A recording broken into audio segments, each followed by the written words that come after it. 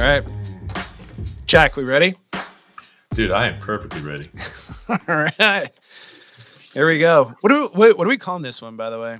Is this a breach of the week? Kind of? No, not really, right? Because this is a Groundhog Day update.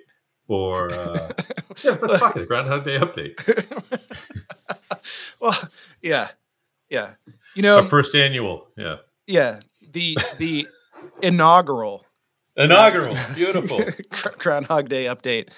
It's for everybody that will listen to this. Having read this story about a month ago, actually, it wasn't even a month ago. It was a couple weeks ago. Yep. And to think that someone could program an infinite loop into an open source package just feels right to do it on Groundhog Day. It perfectly does. It perfectly does. Wait, I think we've been in this loop before. It's funny, right? It feels like maybe the log4j loop in a different form. Yeah. Right? Yeah. Oh, 100%. 100%. And hang on, wait a second. Just before we start here, you and Holly were just chatting about Punxsutawney Phil. And can you guys bring me up to speed? So we had, was it Milltown Mel? Milltown Mel. Yeah, he's Milltown Mel is meat. Yeah. but that is not Punxsutawney Phil. That's right. That evidently is correct. Yes. Yeah. It looks like Jersey is trying to export the groundhog, but unfortunately, it is New Jersey, and it has gone the way of the whistle pig in your own office. Yeah. Right. When you first suggested that a groundhog was actually a whistle pig, yep. Like, that's a name I'm super familiar with, and I'm also versed in killing whistle pigs just in the bottle form. I like that. That will likely come off of my lips at some point during this podcast. Sweet. All right, man. So what do we? So we are talking about. I think this is sort of like an open source, do the right thing, do the right funding thing, that kind of message. But as security people realize you can't rely on these things being consistent and of high integrity until the ecosystem that supports them gets better understood. It's just another, do your hard work, do your diligence as a security person when people are making choices about what to use. Open source is awesome, but understand more about the way it's supported. That's all it is. Yeah. So the article that I have here in front of me, which is one that you found, Jack, it's off of the Register. Yep. Written by Thomas Claiborne. But this story was in the news a couple weeks back, but it's about two open source packages that were, and I'm using the words of Thomas, so I'm using air quotes with my fingers if you could see me, that were recently sabotaged with mischievous commits, creating confusion among those using the software and exacerbating concerns about the fragility of the open source software supply chain. So basically, the don't like too long, don't read version here is that, in light of everything that's happened with Log4j, there's been increased focus on, just the vulnerability and risks that exist with open source supply chain, open source software. And so, and we've talked about this before.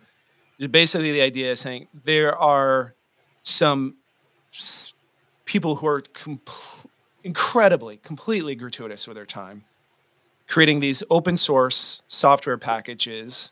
They upload them to GitHub, and they're used freely and openly by, oftentimes organizations with commercial intent. They're going to take the open source software, include it with their commercial product, and they're going to sell it for profit.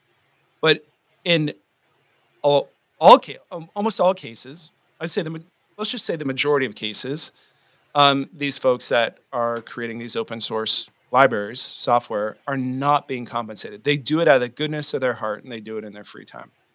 So in this example from the article that we're reading, there was a developer, Marek Squires, decided to screw with people a little bit for using his open source libraries, software, if you will. And he basically gave people the middle finger. Right. Which is solid. Marek, if you listen to this, I applaud you. But so the story goes, there's two packages, two NPM packages. So if you're not familiar with NPM, that stands for Node Package Manager. And it is the Node.js default package manager, and it's completely written in JavaScript. NPM is a command line client for Node.js, and it manages all of the dependencies in all of the modules. So in this specific case, there's two JavaScripts, faker.js and colors.js. They were not hacked. They were not hijacked by outsiders.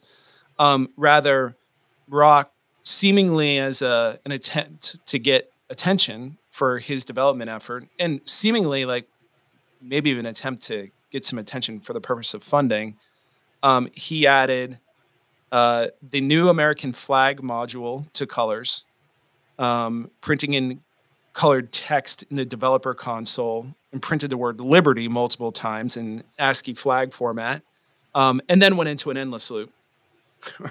Here we are, Groundhog Day. And then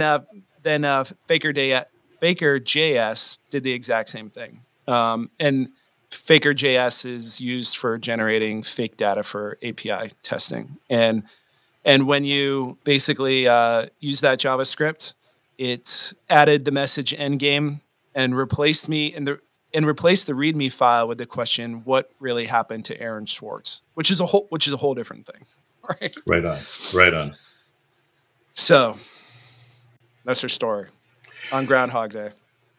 Yeah, it's Groundhog wise, right? So it was funny when you and I spoke about Log4j.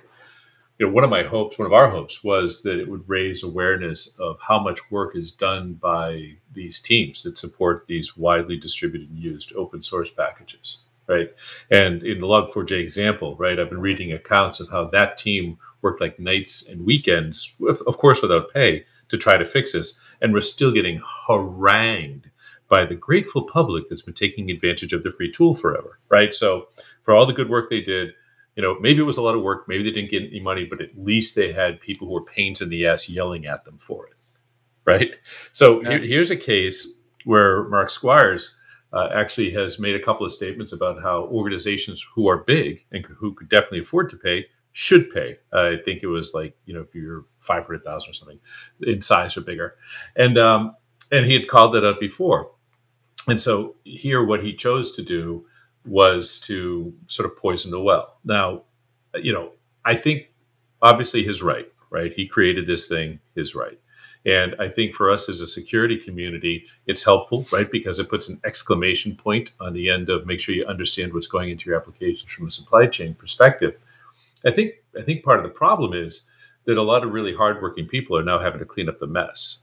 Yeah. Right. They definitely have to clean up the mess. And I was reading recently, and by the way, I found another great article by Axe Sharma on Bleeping Computer, and all this stuff will be in the show notes. It goes into a little bit more detail. But there's also pointers to a new team that's taking over, who's forked it on GitHub and is now producing versions of these important utilities that don't have the mess in them. But it's like 8 folks doing it, right, who are listed on the team. Right. So one thing that's happened is this poor guy was doing it himself. Now there's a team of people who are doing it, right, who are managing it. So that's good. It shows it's important.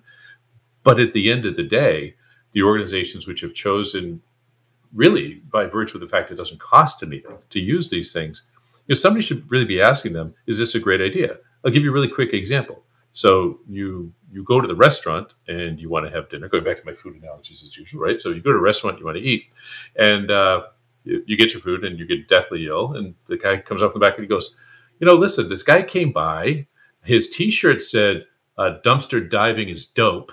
But he came to me with this package of food and I said, sure, it's inexpensive. I'm not going to ask about its provenance. I'll take that chicken. that my sense of smell is whacked from COVID anyway. And so I will take that from you and I will serve it. It's not my fault. He told me it was chicken. Is it my fault? Yeah, actually it is your fault, right? Yeah. We have responsibility for providence, what we use, and making sure we support the people who are developing it. So for me, I don't agree with what he did necessarily, but I understand why it may have been seen as sort of a move of last resort. Right. Check. That was me at that restaurant. I saw the T-shirt. Yeah. Yeah. I think that's a good clarification. Earlier I said I applaud the effort, but I think to kind of be more specific, it was a bold move that certainly got people's attention, and for me, like, I applaud the boldness and that came with it. Like, this guy's clearly putting himself out there, and that in itself takes a lot of courage to do. And I realized, like, I haven't written code in a really long time, but I understand today there's a pretty big debate in the open source community as to whether developers should or should not be paid for the work that they put in there. But in supporting any application that has some level of popularity and some level of dependence on something else, either like a business or another program, takes a lot of effort. Like, maintenance and operations is no joke. And you go into larger companies, there are entire teams of people that handle maintenance and operations. So, to me, I do feel like there's got to be a little bit of like a balance that's got to exist. And, and obviously I don't know anything, but, kind of off the cuff here, I would say, people put open source code out to the GitHubs of the world. And they do it for experience. They do it for the love of a specific project. They have their own motivations for doing it. But there's a tipping point that exists, that when that piece of software becomes popular and depended upon, there becomes an added level of maintenance and operations. And in those cases, it requires a different type of muscle, like a change management muscle, that is different from the muscle that was required to build it initially. And at that point, when that inflection point occurs, it seems reasonable to me that you would say, you consumer of my open source goodness, I'm going to ask that you subscribe to some type of maintenance package, right? And you pay like a small fee that covers basically the cost of maintenance and operations. And I don't think that's too much to ask. And in the absence of that, people using open source software, like, that's just the risk you take. It's like me going out to play in the highway, right? I know if I'm going to play Frogger in the highway, I run the risk of getting hit by a car. Yeah, let's not do that today. We get stuff to do, right. So I mean, we got to do this whole thing over again. Put the punctuation on Groundhog Day. Hey, listen, I have two words for you, right, in support of what you just said. They are these: red hat. Right?